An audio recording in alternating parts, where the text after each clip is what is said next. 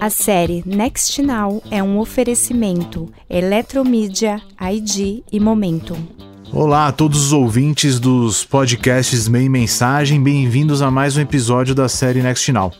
Este especial, que já teve capítulos sobre varejo, finanças, entretenimento e imóveis, fala sobre algumas das inovações e tecnologias que têm impactado essas indústrias e dá uma espiadinha também no futuro desses diferentes mercados.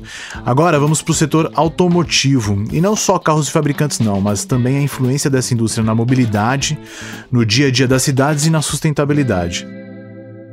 Sobre algum desses assuntos a gente vai conversar daqui a pouco com o Nicolas Habib, General Manager da Jack Motors no Brasil, e o Rodrigo Stanger, Vice-Presidente da IBM Services. Mas primeiro vamos dar uma geral na inovação desse mercado, e para me ajudar aqui estão meus amigos do Meio Mensagem, o Renato Rogenski. Fala aí, cara. Opa, Igor, tudo bem? Beleza. E a Karina Balan Júlio. Oi, Cá. Oi, gente, tudo bem? Cá, aproveitando para começar o papo contigo, parece que tem basicamente 3 vetores orientando as grandes transformações da indústria, né? O mais imediato é uma pegada comportamental, o que a gente chama de Mobility as a Service, com o carro compartilhado, integrado na cidade com outros modais, como tem aqui o Uber e o Cabify. O segundo é a sustentabilidade e a mudança para o carro elétrico, e um outro mais distante é o carro autônomo. Me diz primeiro sobre veículos elétricos e híbridos. Como o Brasil está nesse caminho? Sim, é isso mesmo, né? Os carros totalmente elétricos e híbridos são uma aposta de quase todas as montadoras aqui no Brasil. Elas só começaram a lançar efetivamente seus modelos elétricos esse ano aqui, enquanto no mercado externo isso já está um pouco mais desenvolvido. Mas a gente vê que tem um calendário aí bem expressivo de novos lançamentos para os próximos anos. Mas também tem um desafio, né? Porque a gente sabe que o carro elétrico, por exemplo, ele é muito mais caro do que um carro a combustão, o que pode ser um desafio aí para o mercado brasileiro num primeiro momento. Para vocês terem uma ideia, só 3.900 carros elétricos e híbridos foram vendidos no ano passado aqui no Brasil. Mas a expectativa do setor é chegar a 180 mil carros vendidos por ano até 2030. E uma parte desse crescimento pode ter a ver com o programa Rota 2030, que é um programa federal anunciado no ano passado, né? Que estabelece algumas diretrizes aí de desenvolvimento e de investimento para o setor automotivo aqui no Brasil. Um dos pontos, por exemplo, é que esse programa reduz as alíquotas do IPI para carros elétricos e híbridos. E a ideia é justamente estimular a venda desses carros, né? E outro ponto é que esses carros também são vistos como mais sustentáveis, e eles trazem mais eficiência energética. Então é por isso que está o mundo inteiro olhando para esse tipo de veículo. Sobre essa questão de sustentabilidade, Renato, é uma via de mão dupla na comunicação, né? Tipo, as fabricantes têm que comunicar o que estão fazendo, inclusive porque elas têm metas rigorosas para bater, e para isso tem que incentivar o público a pagar um preço por uma tecnologia que não é barata. Por outro lado, os consumidores procuram mais propósito, redução de poluentes e tal. Como é que você viu isso na sua apuração?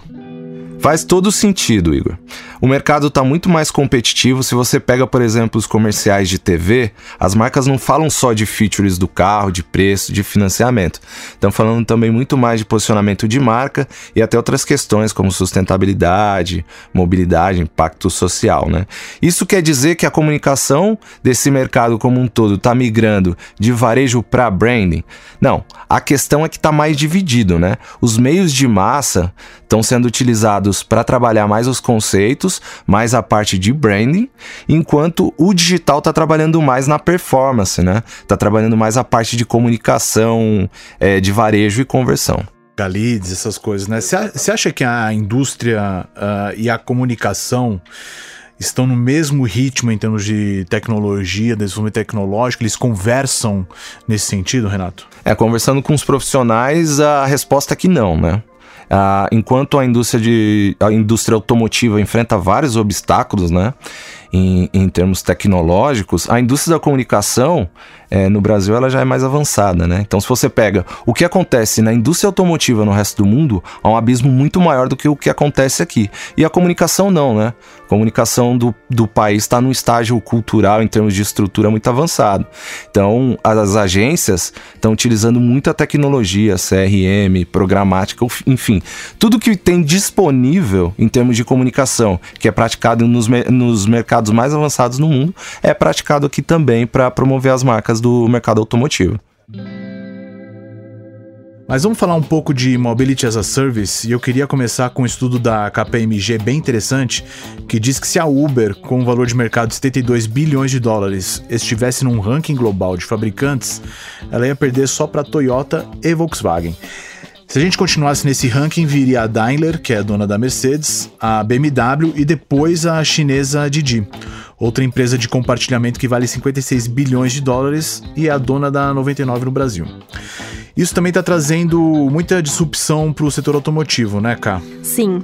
A verdade é que hoje as montadoras querem se posicionar muito mais como players de mobilidade, de tecnologia, do que simplesmente se posicionarem como fabricantes de carros, como aconteceu durante muito tempo, né? Esse movimento, se a gente pensar, vem da própria demanda do consumidor. Principalmente em áreas urbanas, que é onde a gente vê um pouco essa mudança da mentalidade da posse pro acesso.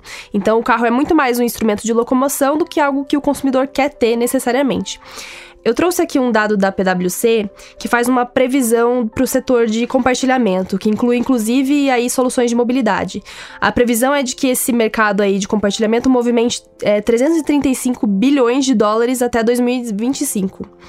E não é por acaso que a gente vê aí o crescimento de serviços de micromobilidade, os patinetes, as bicicletas, né, nos grandes centros urbanos, e também compartilhamento de viagens, como a Yellow, aí BlaBlaCar, a Boozer, agora entrando no compartilhamento de ônibus. E as próprias montadoras também já estão incorporando essa lógica de compartilhamento. A Toyota, por exemplo, acabou de lançar aqui no Brasil um serviço de compartilhamento de veículos. É uma das primeiras grandes montadoras a lançar esse serviço aqui no Brasil, mas outras montadoras também já têm esses serviços lá fora, já estão testando esse tipo de solução e estudam trazer esse modelo para cá também. Renato, comenta um pouquinho dos dados da pesquisa do Cesar School que você encontrou.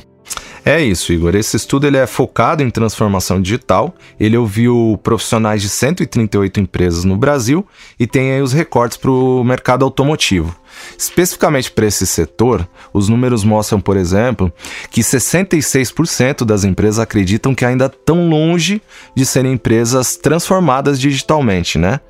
E mais do que isso, 37% dessas empresas estão fazendo alguma coisa para lidar com essa situação, que é um número considerado baixo, né?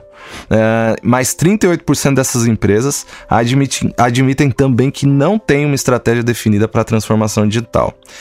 Ainda 17% acreditam que a transformação digital não é uma prioridade e que ela não impactará o seu negócio, que talvez seja o número mais alarmante aí desse estudo. Bom, valeu pelos insights, Renato. Obrigado. E valeu, Ká, pelo papo. Obrigada, gente, pela conversa. É isso aí. O terceiro vetor que eu tinha comentado é uma coisa bem de futuro, bem de vanguarda, e para falar sobre isso, a gente convidou 2 profissionais feras do setor, o Nicolas Habib. Opa, Nicolas, tudo bom? Opa, tudo bom, hein? Beleza, o Nicolas é General Manager da Jack Motors no Brasil. Também está aqui o Rodrigo Stanger. Oi, Rodrigo, valeu a presença. Bom, obrigado aí pelo convite. O Rodrigo é vice-presidente da IBM Services. Obrigado por virem até os estúdios da Jamute, em São Paulo, onde gravamos os podcasts aqui do Meio Mensagem. Bom, para começar, antes ainda de falar de carro autônomo, eu queria começar com uma provocação. Quando a gente fala de futuro, acho que tem aquela coisa inevitável que temos certeza que vai rolar no futuro próximo. Mas também tem aquela coisa mais projetada, meio ficção científica, que seria muito bom se acontecesse, mas que não temos certeza se vai rolar, porque as circunstâncias são difíceis ou vai demorar muito. Então eu queria começar perguntando isso: o que vocês acham que o setor precisa em termos de tecnologia, inovação, sustentabilidade, mas vai dar muito trabalho ainda, é uma coisa mais distante, para um futuro assim, distante, exatamente, que vai encontrar muitos obstáculos. Nicolas, você quer começar? Eu acho que começaria esse caminho aí de um futuro utópico com 2 tecnologias que vão virar o mercado. Que seria uma parte claramente movido à eletricidade, então com a nova tecnologia de capacidade de energia em baterias, a gente vai conseguir rapidamente fazer avião e ter a frota inteira de carros elétricos. E ter um super ganho de ecologia e de usabilidade tanto de carro, terrestre e marítimo.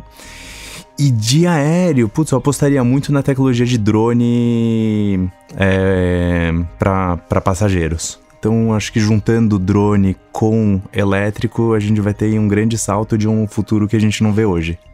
Talvez para os netos. Como é que você vê isso, Rodrigo? Assim, bastante nessa linha, eu uso um pouco de uma experiência que a gente teve recente, né? Quando a gente trabalha aí com empresa global, vira e mexe, a gente tem alguns grandes clientes, executivos que vêm aqui para o Brasil, né? E todas as vezes o nosso grande desafio foi como é que a gente encaixa tudo que a gente quer fazer na agenda desse grande executivo em 3 dias aqui em São Paulo. E o nosso maior problema foi deslocamento. Verdade. A gente perdia quase 8 horas de 3 dias. Para quem está só 3 dias. Então, o grande desafio é como é que então, a gente foi mudando ao longo do tempo, quais eram os meios. E o último, e aí, vamos usar um helicóptero. Por incrível que pareça, foi a melhor coisa que a gente fez. Porque era um deslocamento São Paulo, Zona Leste, Barueri, perto do litoral, e isso teve um saving de tempo absurdo. Então, conectando um pouco o que eu iria potencializar isso, ou seja, como é que a gente imagina um deslocamento futuro que eu possa ir pelo ar, sendo que eu não piloto aquela nave. E eu posso usar, além disso, ganhar tempo de deslocamento e usar o tempo que eu estou lá dentro para fazer alguma atividade. Então aí a gente vai lá para frente, né? Um Jetson da vida, mas é exatamente isso, talvez, que é o que a gente, em certas situações, vai buscar, né? Juntar eletricidade com deslocamento, com uma inteligência artificial, que alguém possa fazer isso por você e salva tempo para você. Então aí a gente deixa de ser aquele equipamento outro, mas a experiência que você quer fazer, né? E o que você ganha de tempo. E aí o feedback do próprio executivo que a gente teve foi fantástico. Dessa vez foi excelente, porque eu pude usar meu tempo naquilo que eu queria. Em termos de pensamento de futuro mais próximo, contando inclusive com o programa que já foi determinado pelo governo, que é o Rota 2030, a gente já tem então caminhos para fazer uma passagem aí da matriz energética de combustão para eletricidade. Queria primeiro com você, Nicolas, já que a Jaque está lançando alguns modelos aí para isso, como é que você vê essa evolução então do modelo de matriz mesmo para os carros, e depois falar um pouco também com o Rodrigo para pegar a percepção dele sobre essa mudança. Legal. A Jack é uma montadora que vem focando muito em elétricos faz tempo. Eles são hoje a 5ª maior produtora de carro elétrico no mundo. Então, assim, é um número enorme ainda mais pra gente, do nosso lado do mundo, que a gente ouve pouco falar do mundo China e tudo, impressiona. Então, eles estão hoje produzindo a 8ª geração de carros elétricos, e com isso vem muita tecnologia empregada. Depois, o carro elétrico em si, ele é disruptivo em várias frentes. Ele é disruptivo para o cliente, que você anda com uma aceleração de esportivo super alta. A aceleração de carro elétrico é uma delícia. O carro é silencioso, você liga o carro, a primeira pergunta de todo mundo é: mas tá ligado? E realmente você só identifica porque tem o red lá escrito em verdinho, senão você não veria nunca. E outra coisa também tem o fato de você rodar e não precisar parar para abastecer, porque normalmente você abastece em casa, então você sai todos os dias com 350 km para andar. O usuário de carro elétrico, ele olha posto de gasolina que nem a gente vê uma loja da Blockbuster. Então o usuário do carro elétrico, ele olha para posto de gasolina e fala: isso tudo vai mudar completamente. Então, isso daí é uma frente do usuário. Depois tem o mercado de automóveis. O mercado de automóveis é muito disruptivo, porque tem uma série de itens no carro elétrico que não existe mais. Ou no carro térmico que não existe mais. Por exemplo, o carro elétrico, ele não tem escapamento, não tem radiador, não tem câmbio, não tem óleo, não tem uma série de equipamentos que montam uma indústria inteira. Então, me assusta um pouco no Brasil, que é um país que lobby acaba funcionando, Então, me assusta um pouco do Brasil não seguir a velocidade que vários países, por exemplo, da Europa, os Estados Unidos e mesmo a China, vão tomar para ter carros elétricos, 100% elétricos, e só poder comercializar carros elétricos até 2030 ou no máximo 40. Eu não vejo o Brasil ainda correndo nessa velocidade, porque para algum lugar as grandes montadoras vão enviar as novas fábricas, as fábricas antigas de câmbio, de motor, de tudo. E depois, na rede, também é disruptivo, porque o carro elétrico, a manutenção é 4 vezes menor. Então, para uma concessionária que vive de serviços de pós-venda, ele vai mudar também. Ele vai mudar porque ele não precisa do pátio que ele tem hoje, ele não precisa da oficina que ele tem hoje, ele não precisa da mão de obra que ele tem hoje. Então, isso muda completamente também para o concessionário que vende carro. Então vai ter aí 3 grandes mudanças no setor. Inclusive, passando a bola para o Rodrigo, tem uma pesquisa que o Renato Rogense comentou naquele índice César de transformação digital, que mais de 65% dos profissionais do setor automotivo acham que as empresas estão longe da transformação digital, pelo menos no Brasil. E aí a IBM, por exemplo, é uma que pode trazer um grande impacto que conecta essa necessidade de você mudar o comportamento, a cultura, né, de inclusive enfrentar lobbies, como o Nicolas falou. E a IBM, por exemplo, é uma que se insere nesse caso de transformação digital, né, Rodrigo? Como é que você vê essa mudança de mentalidade? É interessante isso. Em setembro, a gente lançou um estudo, tá, que chama Auto 2030, que ele fala exatamente o que a gente imagina que vai acontecer até 2030. Tá? Isso foi no evento que teve agora em Frankfurt, tá? Um evento do setor, onde ano após ano as empresas de tecnologia cada vez mais estão presentes. Existe uma área só de mobilidade, a IBM estava lá, te lançou inclusive esse estudo lá, e uma das vários insights muito interessantes está disponível para aberto ao público, qualquer um pode baixar, é só procurar estudo Auto 2030 IBM, baixar, download, fácil de ler. Foi baseado em pesquisa com executivos, baseado com fabricantes, com fornecedores e com consumidores em mais de 11 países, tá? E aparece algumas coisas, mas um deles, conectando aqui o ponto, é o reskilling, a reeducação das pessoas dentro da montadora. Muito dinheiro vai ser investido ali, porque os conceitos, a experiência, a necessidade de falar com parceiros que as montadoras tinham lá atrás é totalmente diferente hoje. E nem todo mundo está preparado. Então, como é que você prepara esse profissional para esse novo mundo? Não é? Antigamente era todo mundo da porta, da portaria, vamos dizer, para dentro de casa. Agora a discussão é da portaria para fora. Então aí você vê muitas delas fazendo parcerias no Vale do Silício, indo até a China. Isso é muito verdade, né? Porque quando você pega a GM num carro normal dela, ela detém de 25% a 30% da tecnologia e do conhecimento. No Bolt, eles detêm 11%. Isso é uma constatação, né? Então, agora, se você volta para dentro de casa e você fala com uma área de, vamos falar, desenvolvimento de produto, que o teu carro ele vai ter que ter conectado na nuvem para extrair informação, a primeira preocupação que vem e a segurança? E o quanto isso vai expor o meu consumidor, quanto isso vai expor a marca? Eu estou preparado para isso? Começam a vir coisas que tem que ter alguém que conheça isso, que já vivenciou isso, e aí você vai buscar esse conhecimento fora. Então você se associa a algumas parcerias, coloca laboratórios de inovação. Você vê algumas companhias fazendo isso aqui no Brasil, dentro de casa e algumas fora também, tá? Para criar essa eminência, para fazer com que os profissionais de dentro do setor comecem a pensar, seja na forma, nessas ideias, trazer parceiros, mas também como trabalhar de uma forma mais efetiva também, tá? Então o estudo fala um pouco disso, e isso evidencia esse lado de reskilling muito forte.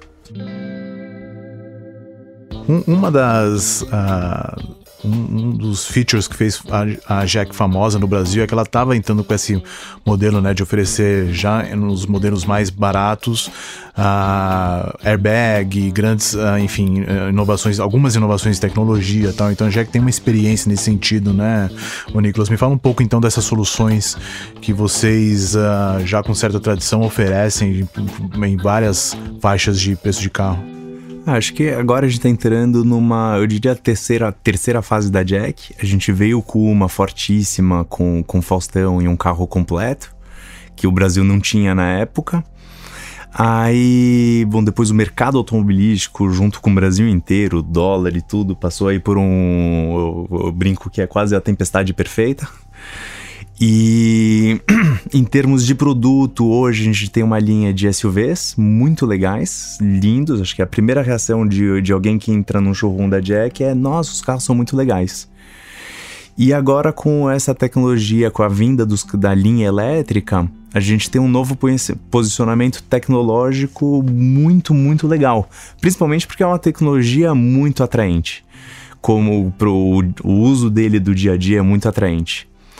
Em termos de ajuda no sentido do país para que a tecnologia cresça, eu acho que os países não produtores de petróleo e que não têm marcas ou montadoras no país vão sair na frente. Porque um país produtor de petróleo, ou mesmo no Brasil com o pró-álcool, e temos algumas montadoras no país, e tende a ser um movimento contrário à abertura e a ter mais leis, ter mais, por exemplo, liberar carro elétrico em faixa de ônibus, ter um imposto menor, ter mais regalias, ter um monte de coisa ainda que você consegue fazer que atrai o usuário para a tecnologia, porque ela, assim como a maioria dos benefícios que a gente tem, eles vêm de grandes tecnologias com muito investimento, por exemplo, muitas vezes da indústria espacial ou do exército, alguma coisa assim, e aí com o tempo a tecnologia melhora e dá saltos, e hoje, economicamente, quando você roda 1.000 km por mês, você tem o payback de comprar um carro elétrico, mesmo ele custando o dobro do térmico. Então, a tecnologia chegou nesse ponto. Aí, eu não rodo 1.000 km por mês. Pô, então, economicamente para você vai pagar um pouquinho mais para não poluir. Ou para andar num carro elétrico, ou para nunca mais parar num posto de gasolina. Mas, e é óbvio que toda vez que a tecnologia dá um salto, as montadoras todas vão ter uma opção. Eu aumento a autonomia, aumento a performance ou abaixo o preço. É um momento difícil isso agora, né? Porque cada um está se posicionando de um jeito. Alguns para criar eminência, baixa quantidade de carro e só coloca para dizer que tem um carro elétrico, outra como estratégia, né? Mas as dificuldades vão ser as mesmas, tá? Ainda é um carro preço alto, quem compra é uma pessoa diferenciada, é um comprador diferenciado, ele não se preocupa com o pós-venda, tá? Porque tem uma etapa de pós-venda depois. Mas é um carro ainda caro, né? Então, e se você olhar grandes montadoras que elas estão fazendo, elas estão no processo de desativar linhas de montagem carros a combustão, né? E transferindo essas linhas de montagem para países como nós aqui, e mudando o que está acontecendo em países onde eles têm pressão para parar de vender carro, criando essa nova estrutura de linha de produção a carros elétricos. Então aí tem um efeito que lá tem um benefício, ainda muitos investem, o preço ainda, a margem é muito baixa, mas na hora que tiver escala, o preço vai baixar, inevitável, né? Vai baixar o preço. E bem que você comentou, se você olhar o Brasil hoje, quando tem a proteção do pró-álcool com empresas locais e vai ter uma dificuldade maior você vai para um país como o Chile, Portugal que não tem fabricante, que ele é praticamente todos os carros importados. Então a velocidade que vai chegar um carro lá elétrico vai ser muito maior. O Portugal hoje já tem 7% da frota do Portugal elétrica. No Brasil, você olha os emplacamentos, o Brasil emplaca por mês de 15 a 25 carros por mês. Nada, o mercado está começando ainda. Falando sobre autônomo, Rodrigo, é uma questão ainda fora do horizonte mais próximo, mas que a gente detectou numa apuração da reportagem especial que acompanha esse podcast do Meio e Mensagem, que é um terceiro vetor que se fala muito quando se conversa sobre futuro e setor automotivo. Sustentabilidade por meio de motores elétricos é uma coisa, uma mudança de comportamento, que é o carro compartilhado, e a terceira seria o carro autônomo. Eu queria ouvir um pouco de vocês, Nicolas, se você quiser começar um pouco, como é que você pensa esse futuro aí do carro que vai dispensar o motorista e por meio de sensores, inteligência artificial, a gente vai conseguir chegar do ponto A ao ponto B, trabalhando, lendo, etc. Olha, isso já existe hoje. Óbvio, uma tecnologia muito cara, então não consegue disseminar ou popularizar. Eu tenho certeza que é o caminho. Se você pensar bem, é assim que a gente voa avião. Eu sou piloto de avião e você realmente pega os 5 minutos da decolagem ou 5 minutos da aterrissagem. O resto ele voa sozinho. E se você quiser levar até o limite, até quase encostar no chão, você consegue pilotar o avião com uma precisão incrível. Então é questão de tempo. Se você olhar um carro autônomo, imagina a quantidade de decisões que ele tem que tomar. Em milésimos de segundo. Como é que ele consegue tomar tantas decisões? E será que a gente é capaz de tomar a mesma quantidade de decisões que um carro autônomo tem? Difícil, né? Porque você tem sensores para trás, para frente, para o lado, câmera, luz, sensor, temperatura, distância. E aí vem o desafio como trabalhar com toda essa massa de dados, né? Acho que também entra o que a gente quer estar fazendo quando a gente quer estar no carro. Quando a gente está no carro, a gente quer estar respondendo as mensagens, que a gente está vivendo o mundo. Muitas vezes a gente está no carro e a gente não quer estar dirigindo. Não, e assim, como a gente falou lá no começo, né? O tempo que você passa no carro em grande cidade é bastante tempo, né? Numa cidade como São Paulo, que ainda o serviço público de junção de carro, metrô, trem, ele ainda não é disponível, diferente de grandes cidades que já tem uma história que começou assim, você depende muito de carro para se deslocar. Agora, parte do simples, todos aqueles que hoje avançaram fortemente nisso estão quebrando um pouco barreiras, né? Você olha aí marcas, uma Tesla da vida, teve seus desafios, toda hora que aparece alguma coisa, isso vem ao ar, mas quem pode hoje quer ter Tesla, né? Né? Por mais que tenha essas... E aí começaram a aparecer leis, o que você pode, o que não pode, seguro, quem que é penalizado quando o carro está dirigindo sozinho. Tem uma grande discussão moral nisso. Uma discussão moral, como é que você dirige, qual é a tua obrigação como dono do carro. Eu diria, aí entra um pouco na maturidade das pessoas também, numa aceitação. Então agora, a gente fala de carro, mas por que não transporte público ser autônomo, né? Por que não pode migrar para outras dimensões, como você falou, o avião até você pode ir no extremo até ali, que assim, qualquer fato são vidas ali, né? Uhum. Mas é um caminho, acho que esse é o ponto, vai acontecer. Então o estudo que a gente fez fala um pouco disso. A hipótese que a gente tenta testar nesse estudo isso vai acontecer. Vamos pensar nas indústrias automobilísticas como empresa de tecnologia. Porque esse lado é o lado que tem que evoluir. Bom, esse assunto vai longe, a gente podia ficar horas aqui conversando sobre tecnologia, mobilidade, mas nosso tempo acabou, por isso muito obrigado pela sua presença, Nicolas. Obrigado também, muito legal estar aqui. Valeu, Rodrigo. Obrigado, é um assunto bem divertido.